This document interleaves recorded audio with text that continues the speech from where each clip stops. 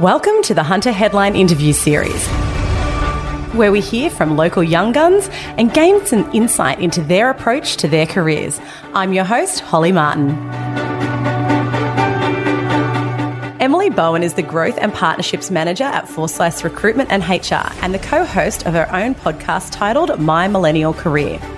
In her role at Forsyths Recruitment and HR, Emily leads the charge in building corporate infrastructure and amplifying the organisation's defining characteristics to accommodate continued growth.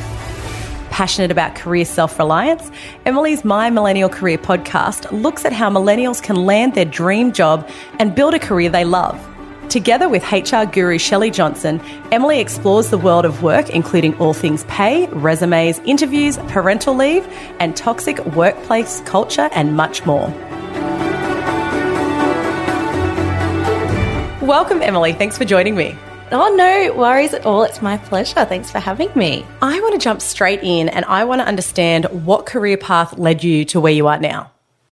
What a question. Look, there's probably the resume answer to that, which is you go to uni, you work while you're at uni, and then it all sort of pans out from there, which I've absolutely got. So I've studied business, I've studied psychology, and I definitely worked I aimed to have a career-based job while I was at uni and also some volunteer work.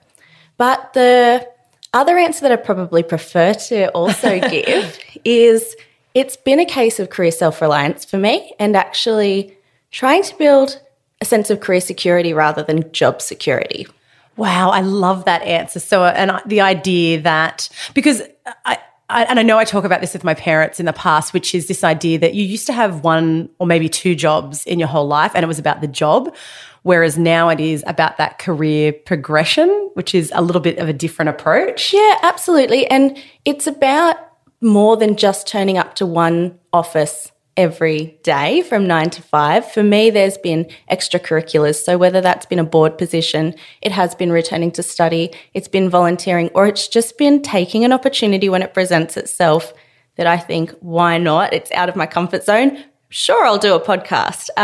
But along the way, I have also tried to open up those opportunities myself. So not sitting back and waiting for somebody to present them to me, not just maybe looking at Seek for a job that's advertised, but instead actually having conversations with my boss or with other people in the business community to say, this is something I'm interested in. If you ever hear of anything, please let me know.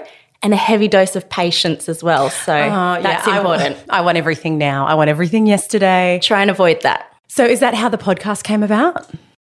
The short answer is yeah. I actually reached out to Glenn James, who is the founder of the My Millennial podcast brand, on LinkedIn after listening to his podcast and just said, hey, have you ever thought about doing an episode on My Millennial Money about careers?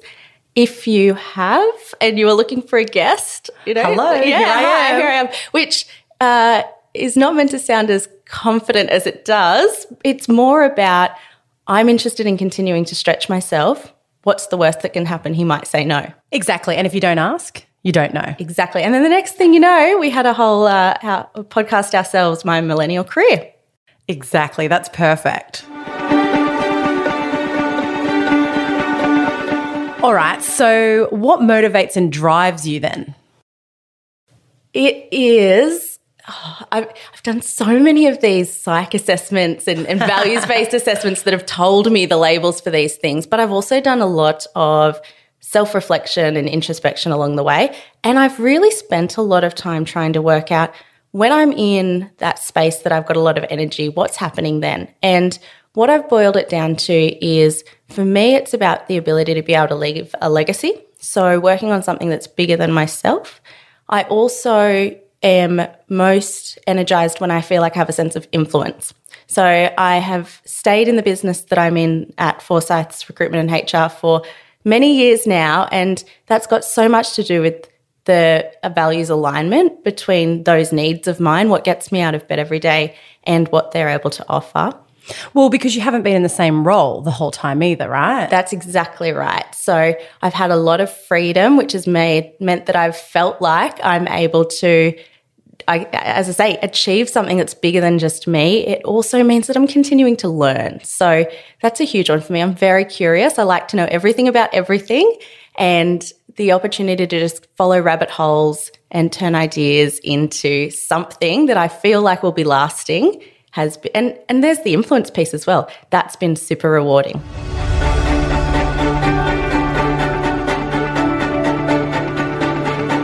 All right, so I guess the next question makes sense to be, well, what has been the biggest learning curve in your career so far? Oh my goodness. Too many to count? Probably, yeah, still counting. It's all part of the fun. So I, like a lot of people in their 20s, which I've now come out of, but through, I guess, that time, absolutely went pretty hard and experienced burnout. And I experienced burnout not just once, but twice. And I was overachiever. Yeah, just let's do it twice.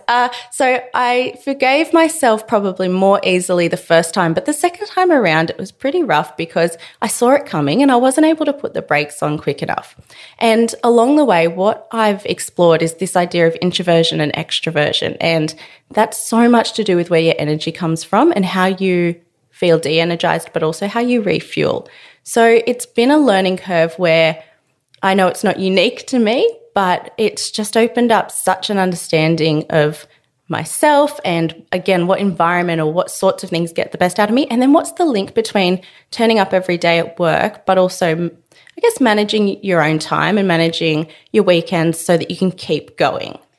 I like that idea of understanding what gets the best out of you and making sure that you focus on that, because everybody's different and what works for one person doesn't work for another. And if you can be conscious of that, it means that you can be firing on all cylinders because you take that opportunity to recharge. Absolutely. And then you can actually run the marathon rather than just sprinting or trying to do interval training, which is not going to be lasting when our careers go for decades. I love an analogy. Yeah. Oh, so do I. You're lucky. I think it's perfect. I think it's taken me this long this morning, but I do. I'll hold back.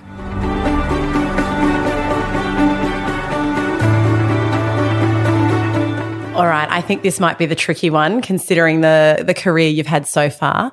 Where do you want to be in 10 years' time? Oh, you're right. That's probably a tricky one.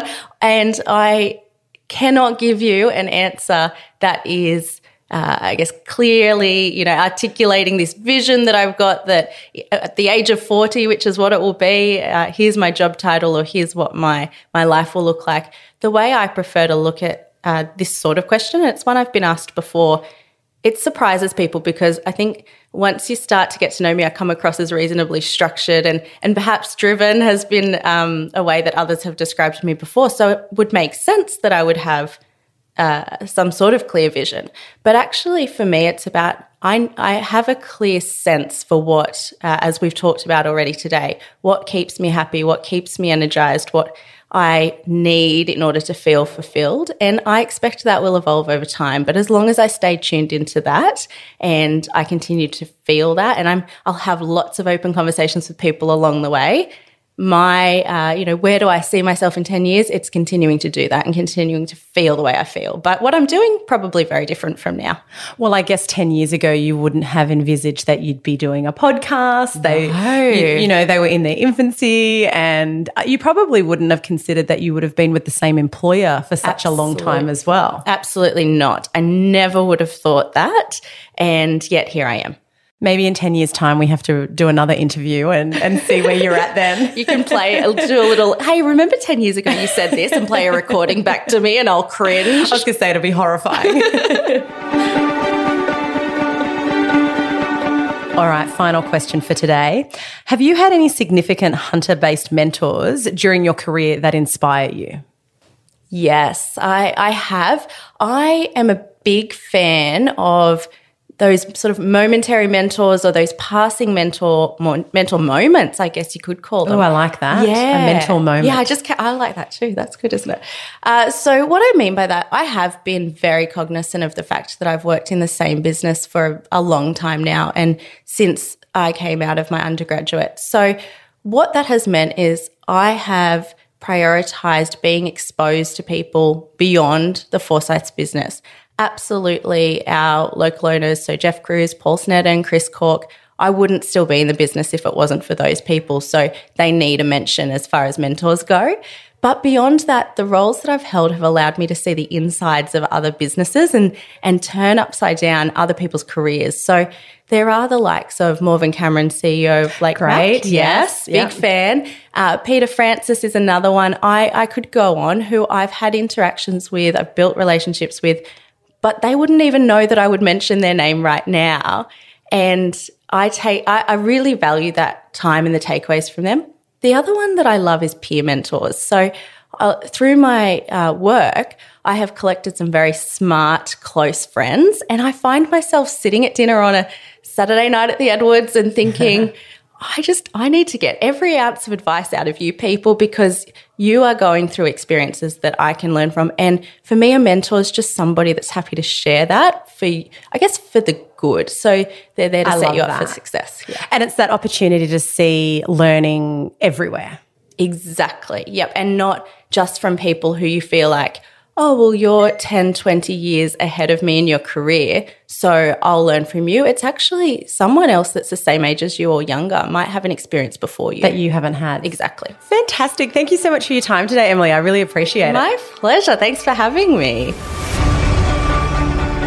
To find some more great interviews with Hunter locals, head to hunterheadline.com.au. And if you like this interview, don't forget to give us a great review. It helps others find our podcast.